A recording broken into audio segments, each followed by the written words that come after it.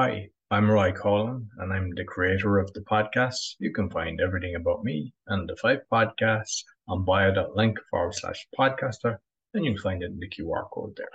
I'd also like to thank my sponsors.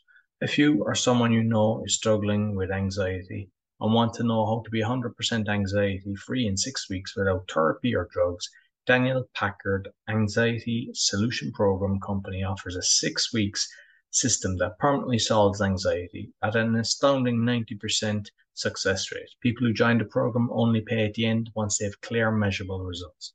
If you're interested in learning more, go to permanentanxietysolutions.com where you can book a free consultation with Daniel. Do you have high blood pressure or want to get off the meds? Doctors are amazed at what Zona Plus can do. Get a $50 discount with my code ROY. Go to zona.com/discount/ROY and you see the QR code for all my sponsors down at the end. Quality Polish manufacturer of metal products for telecommunication and workshop equipment and other metals. If you'd like a brochure, you see it in the QR code and you just let us know if you would like a quotation shipped internationally and very competitive rates. I hope you enjoy this week's podcast. Welcome to the Crypto Podcast. You find all our episodes on thecryptopodcast.org. My guest was previously a digital nomad traveling the world, a mobile app developer. He's the author of a very good book, Hey Mom, I Bought Bitcoin, and aka the Crypto Nomad. Please welcome Lorenzo Primiterra. Did I do your name justice, or are you trying to... You did it right. You did it right. We went with the R's. Very good. So, I mean, I mentioned a few of the different things. You're now kind of located in Lisbon and Portugal, but you might let the listeners know a little bit more about you. Correct. So, yes, I've been a digital nomad since 2016. And up until last year when I decided to settle even for a little bit in Lisbon, Portugal. And we can go for the reason why even later in the show. And I've been a software developer since I can remember, since I got out of the university, mainly working with a mobile app development and also with a Tor project. So always been involved in the privacy and security space.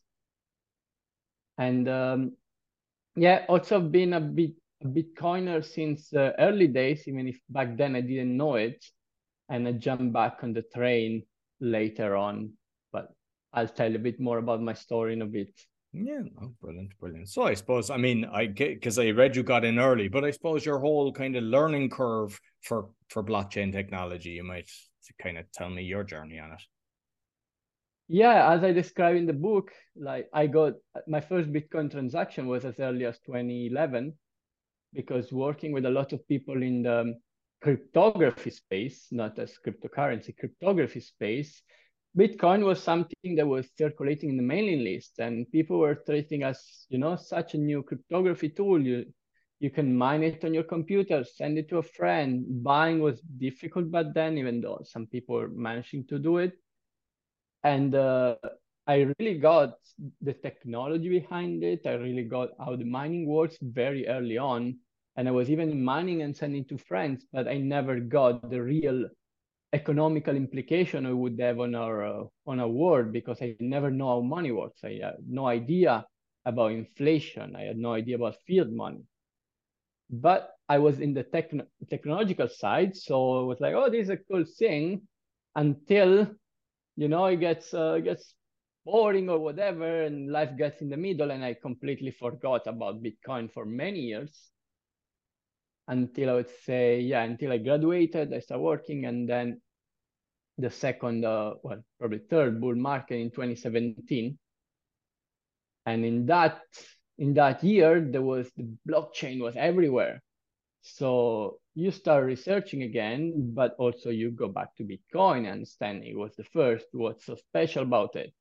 And then also understanding, the limited supply, all the characteristics that we know that makes Bitcoin unique.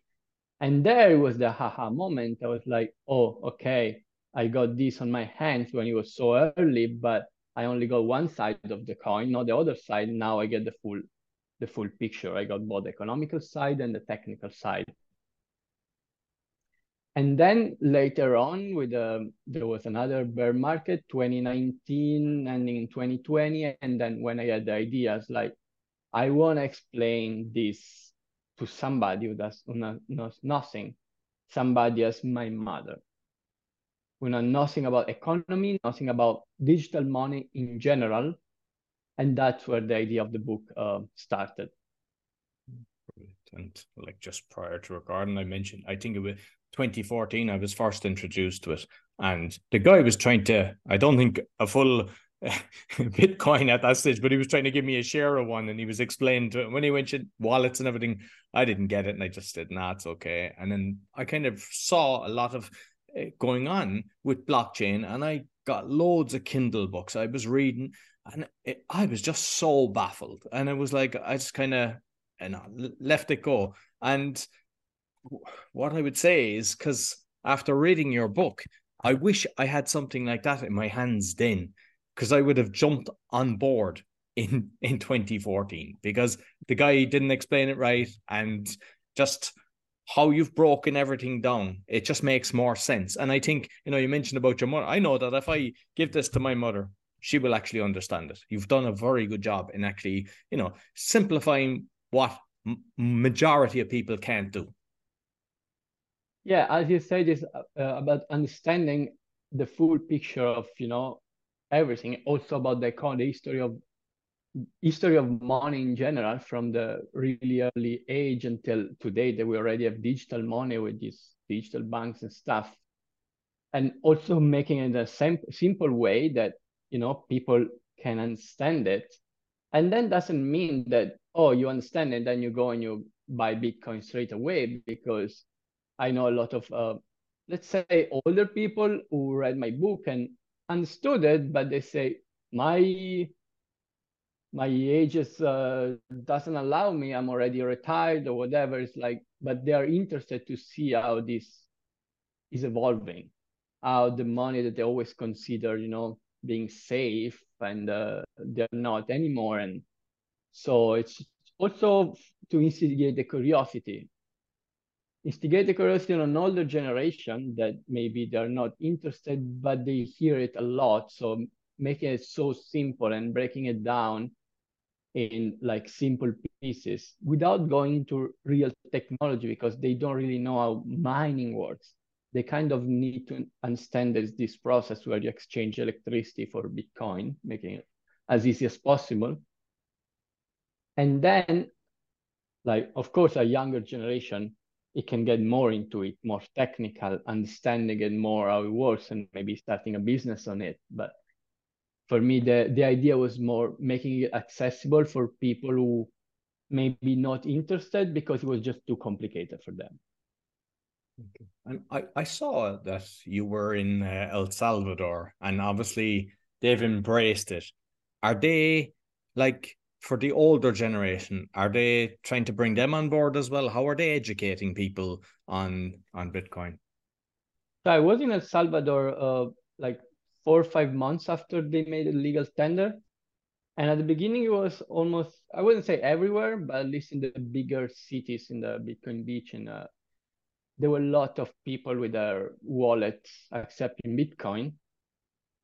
And it was mostly younger generation, or if there is a shop was run by an older parent, and you go there and you say, can I pay in Bitcoin? And they say, oh, no. You say, so I leave, I go to the next shop.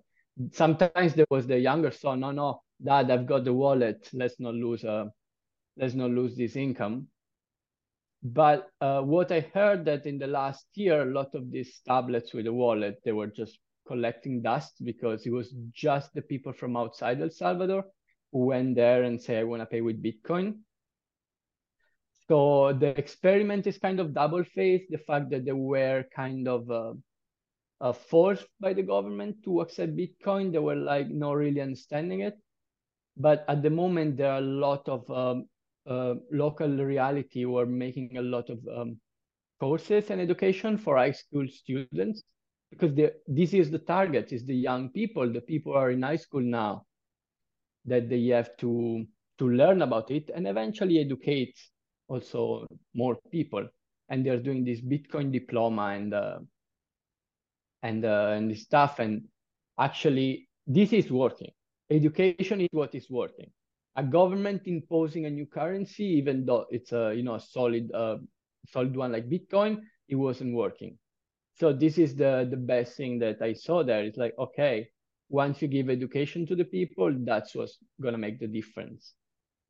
And like, I'm not a fan of tax because I think it's criminal, and it sneaked in. I don't know, was it 33 or whatever? But how is El Salvador tracking it, or are they what way are they doing to try to get their percentage? So if all shopkeepers and everything, with VAT and stuff like that, how are they doing it that they have full traceability, that they get what they think they deserve?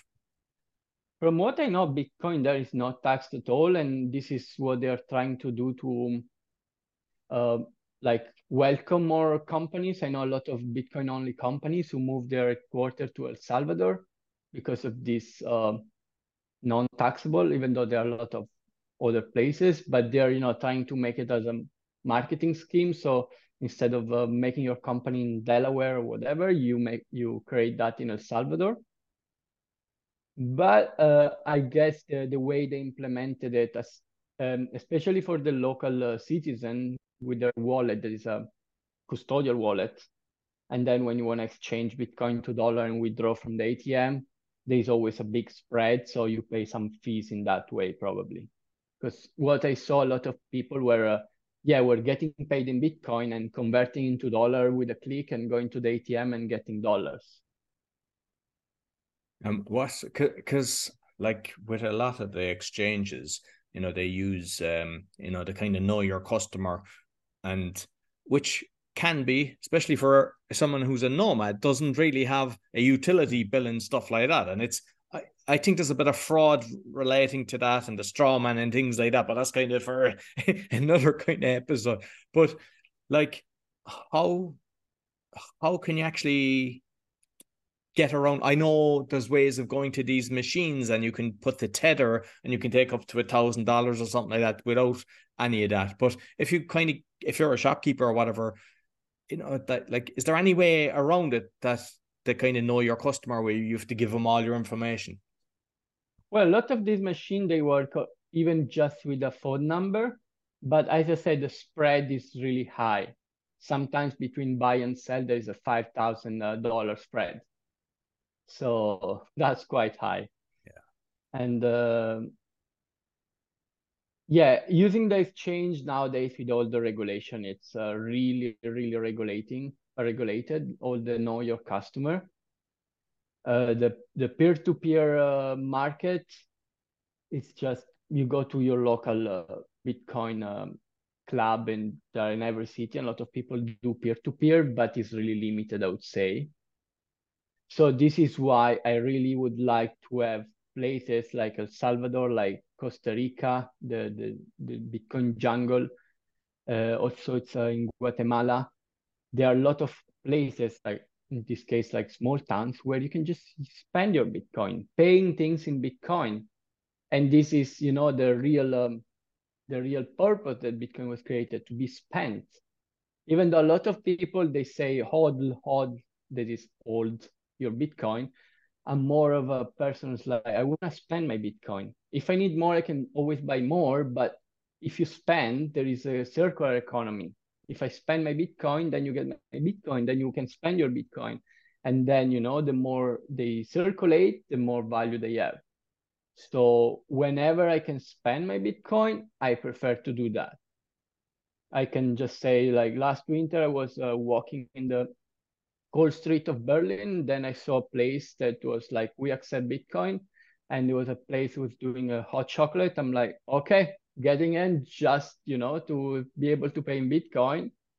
Or here in Lisbon, now I know all the places accept Bitcoin. And when I go there, I spend Bitcoin. So this is the way to give value to Bitcoin. So I suppose for those that are kind of haven't a clue how this all works, when you go into a shop and you're paying by Bitcoin and they're accepting Bitcoin, you might talk us through the whole process so that people that don't know will kind of go, oh, this is how it works. Yeah, I mean, there are a lot of people, shout out to a lot of people in the Lisbon community who go just around places and they just talk them in, about Bitcoin. And sometimes they start accepting Bitcoin. There's even a dentist here who accept Bitcoin because Wow. somebody went there and explained them. And then it's up to them if they want to change them into fiat or using them, because let's be real, there are not many people who want to pay in Bitcoin, but maybe, you accept this one payment per month and use them as a saving, just for the future or something like that.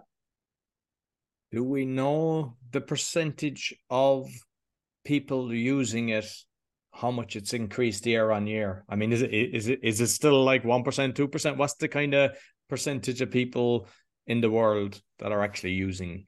It's not even 1%, I'm not probably, is it? expert on statistics, but I can say recently I've been helping develop an app called BTC Map that includes all the merchants who accept Bitcoin in the world.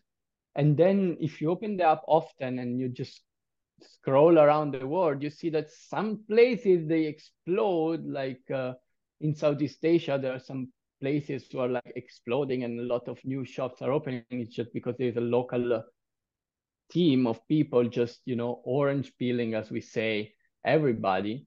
And I encourage everybody to just download BTC Map and look around you, because you may know there could be a tattoo artist who accept Bitcoin or whatever, and then you can talk to more merchants and then they get added to the map. And I guess it's also an advantage, the first mover advantage, because if you open BTC Map and you see only 3 places around you, you may want to go to these places. And I think it was from another video that you hit up, or it was a blog, that there's a restaurant in Lisbon, 13 years or something, like whatever length of time the guy is actually, and that's incredible. I was there. It was not mine. It was by the Bitcoin Explorers. Yeah, but it's a guy who accepts Bitcoin since like probably 2013. Yeah. That's incredible. Yeah. And with the regulation then, what's your kind of thoughts on that, especially with all the different things with FTX and all that? Like, how do you feel the regulation? Are you happy keep away from the powers that be? Well, I guess every country has to think about his own way, his own regulation. Like here in Portugal, it was like always tax free. At one point, it was like, yeah, if it's held in less than a year, then you're a trader, then you need to sell, then you need to pay taxes on what you sell. But it's not clear what they mean less than a year, because if I buy now, but then I sell a Bitcoin that I bought like 3 years ago, so it's not tax free. It's like, but I'm pretty sure the regulations are gonna come, and they're gonna come more in a strict way for crypto. For Bitcoin, I don't really think it's gonna be that much regulated, because at one point it's either gonna be treated like money, like some people are gonna try to do, say, oh, this is the currency of the country El Salvador, so I cannot be treated like a investment asset. It's another currency, like it'd be the Turkish lira, or it could be treated like an asset, like gold. While the rest of the crypto sphere, I guess, is gonna be more treated like the stock market, or because they're actually company behind. But I'm really sad to say it in this case. The market is really victim of the US and what the US thinks and decide about this. And yeah, hopefully we get free from this mentality. What's your thoughts on the likes of, say, Vanguard, BlackRock, all these kind of, in my opinion, evil corporations that kind of have shares in everything, that then they're buying and I presume holding, or else they're manipulating it with the way they kind of, because they have so much, they have the printing press basically, they work so much. What's your thoughts on them kind of getting involved in this? Well, in this case, I guess you're referring to the spot ETF, not the derivatives and whatever it's around. I mean, if there is a spot ETF, of course they need to hold Bitcoin, and they cannot hold IOU or kind of non-Bitcoin assets. Personally, I don't really care, because I think if you wanna hold Bitcoin for your retirement, just make a cold wallet, never connect it to the internet, just send Bitcoin there, and that's your retirement. But I'm a tech person. I'm a person who research a lot, while most of the people, I'm also thinking about in the US, they have this retirement fund that they manage the retirement for them. So in this case, and this will always be the majority of the population. So in this case, it's better if Bitcoin gets added to this portfolio, because Bitcoin is just the counterparty to the economy. Like in the economy, you print money, so economy grows, and everything gets more valuable, but it's not that it really gets more valuable. It's just because there is more money going around. So Bitcoin is the solid money, and I guess it should go to every portfolio, even non-believers at this point. Even if you don't believe, you want to hold some Bitcoin because you want to be proven wrong. With the wallets then, like say when you go into the shop and stuff like that, what's the best wallets and what exchanges would you recommend?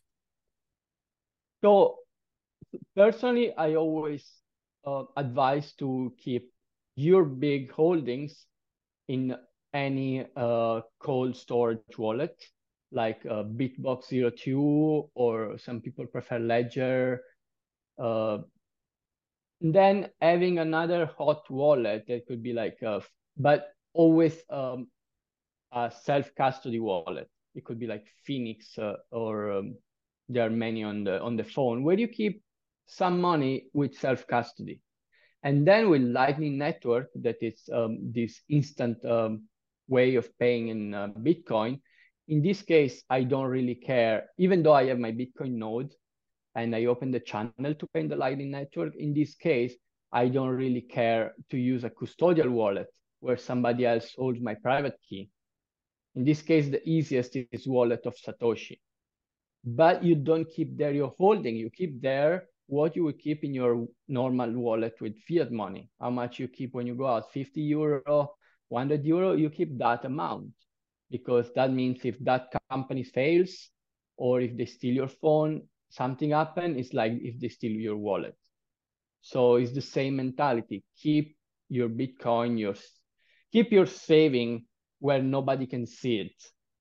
Keep the Bitcoin that you may need, in a custodial wallet where you hold your private key, and then keep the everyday activity in a non-custodial wallet that is easier to use, but then somebody else holds your private key. And in the same way, even though a lot of people say exchanges are the worst, exchanges are bad, some people like to do trading, some people like to gamble. I cannot argue with everybody what they like to do. They are free to do whatever they want, but at the same time, just keep there what you can lose, because FTX was the second biggest exchange. They even had a stadium under their name, and look what happened. So it's like, in this case, just know that every exchange can fail at any point without warning. So if you have something there to trade and you're not trading, just withdraw everything. And I mean, just from what's going on in the world, there's talk of a lot of banks failing as well. So yeah, sometimes the crypto here. might be actually safer. And where do you see it going? Like, I mean, we've seen, the different runs that it's done, but what's your thoughts on where it's going, especially with the limited supply? Well, a lot of people are keeping an eye on the next halving, and I'm pretty sure that after the halving, nothing is gonna happen.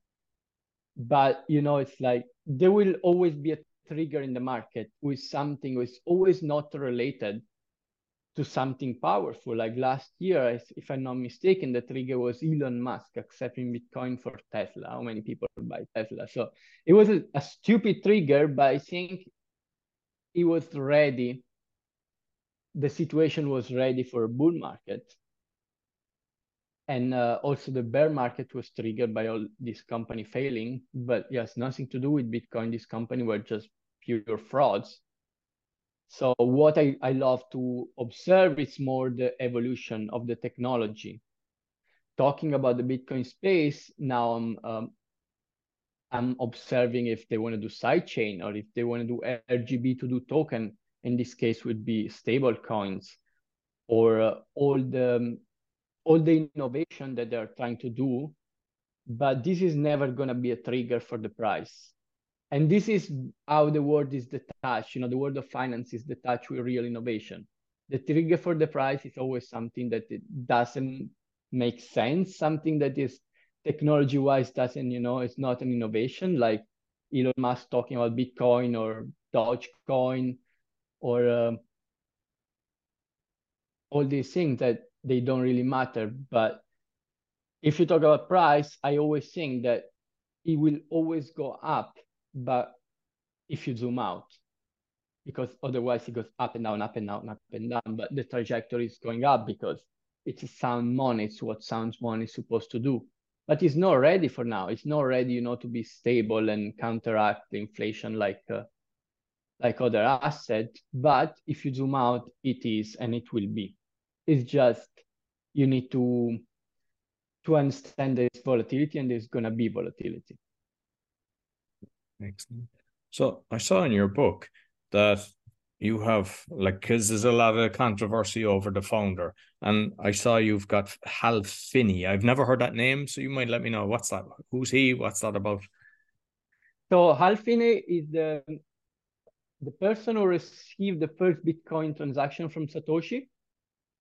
Is a supercomputer nerd who was cited in white paper, and he was in the, let's say, in the cypherpunk scene in the 90s as well, with Nick Szabo, who is still alive, and he could be another founder.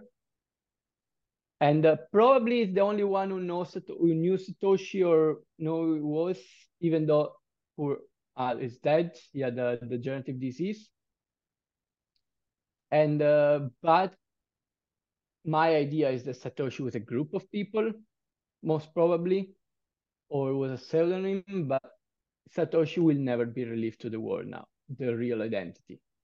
Because it's either he's dead, or it's a group of people, or it's just not worth it for the world to know, It's not adding anything to the narrative. And we have to live with this thing that we'll never know who created Bitcoin. And I consider this as a feature because when you look at a lot of altcoins, there's a founder, sometimes a group, sometimes it's one person, like a dictator person, but sometimes it's a foundation. And in this case, regulators know who to knock on the door when they want to do something, when they want to change the code. In the case of Bitcoin, there is nobody. And it was really funny to see the Greenpeace campaign to change the code, and everybody answer like on Twitter, like, oh yeah, call to the CEO of Bitcoin, because there is no CEO, you cannot change the code. And even if you do, you created a fork of Bitcoin that is not Bitcoin. So this is something that probably will never be relieved about the identity of Satoshi. It's good to create content on YouTube. There are a lot of people speculating, but it will probably never be revealed.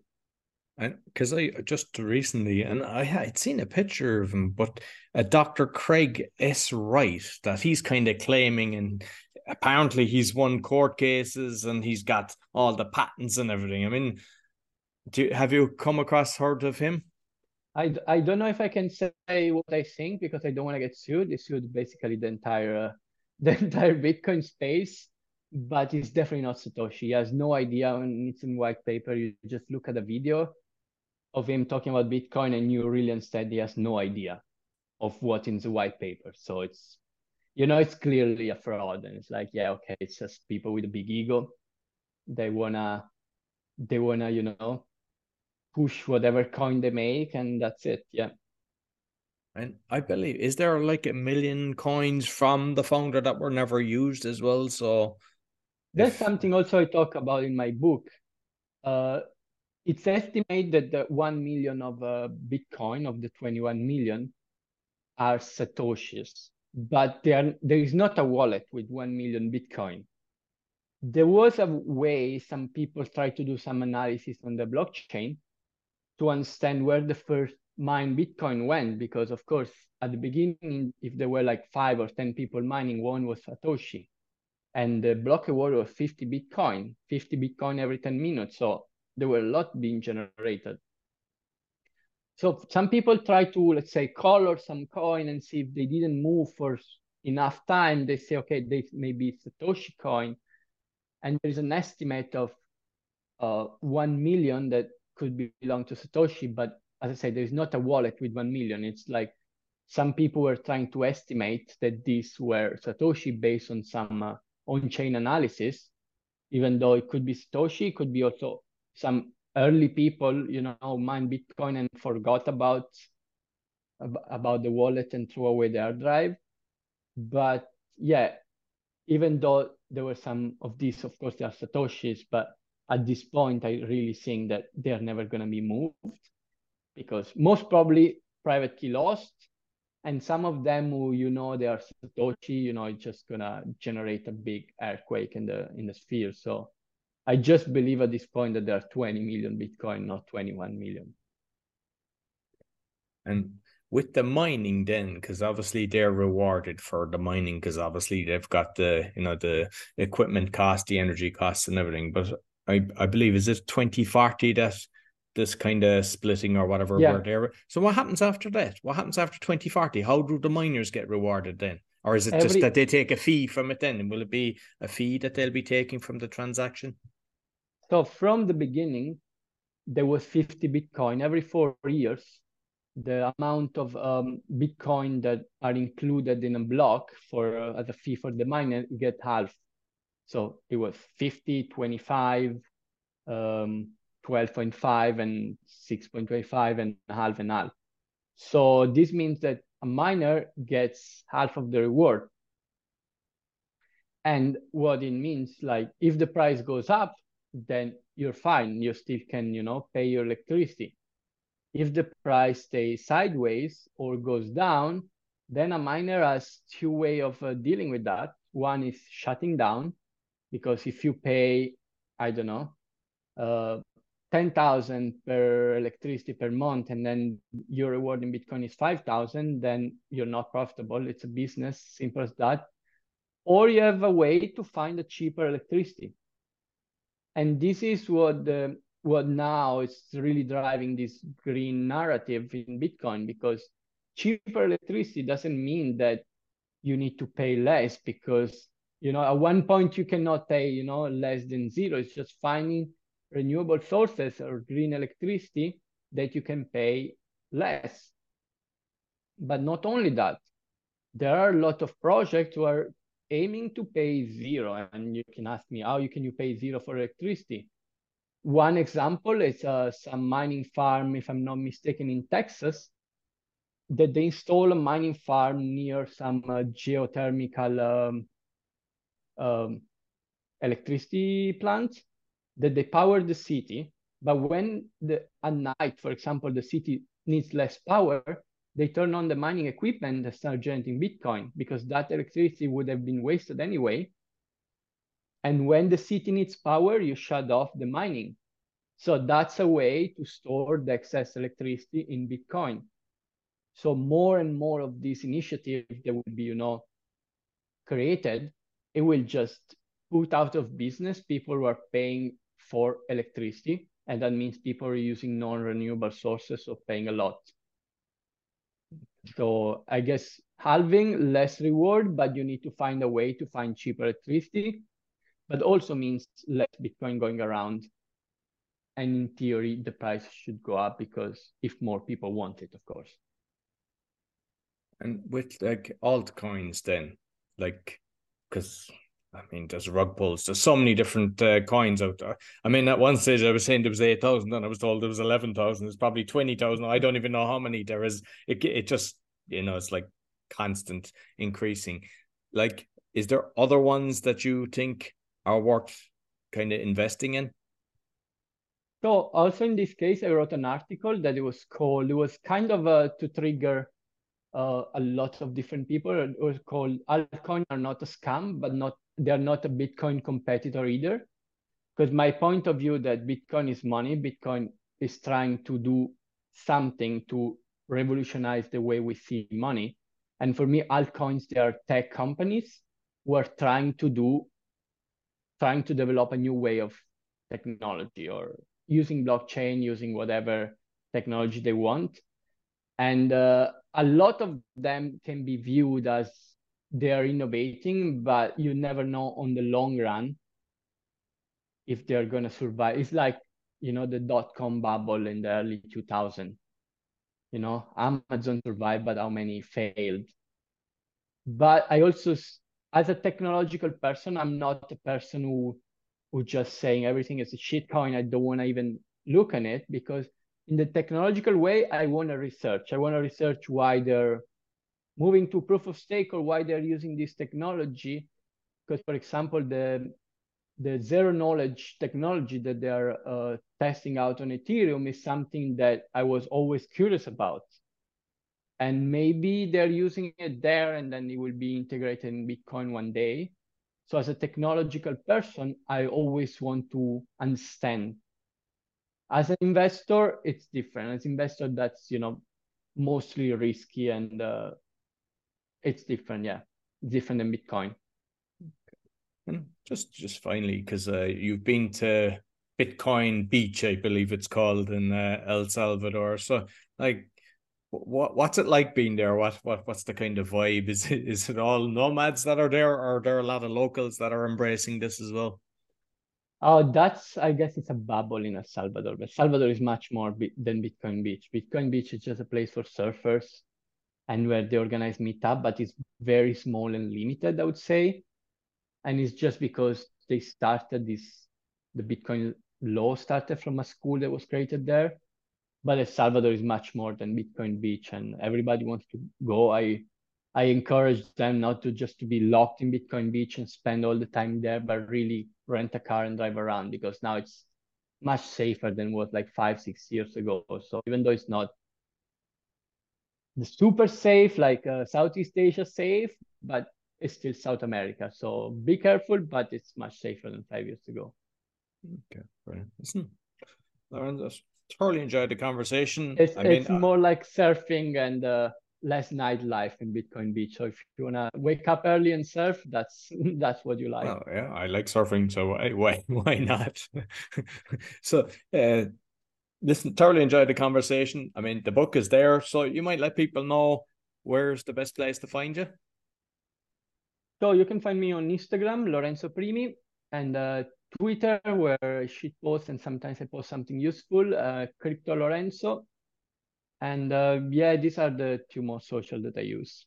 Okay, perfect. So I'll make sure I put the links both on the audio and the video, as well as your Amazon link as well. So people, because I know it's in Italian and English, of course. So yeah. Yeah, I mean, this book for me, it's one of the best things that people told me they would like to give for Christmas. So wait a couple of months and that could be a good Christmas present for your friends or family. Exactly. So thank you very much, Lorenzo. Thank you.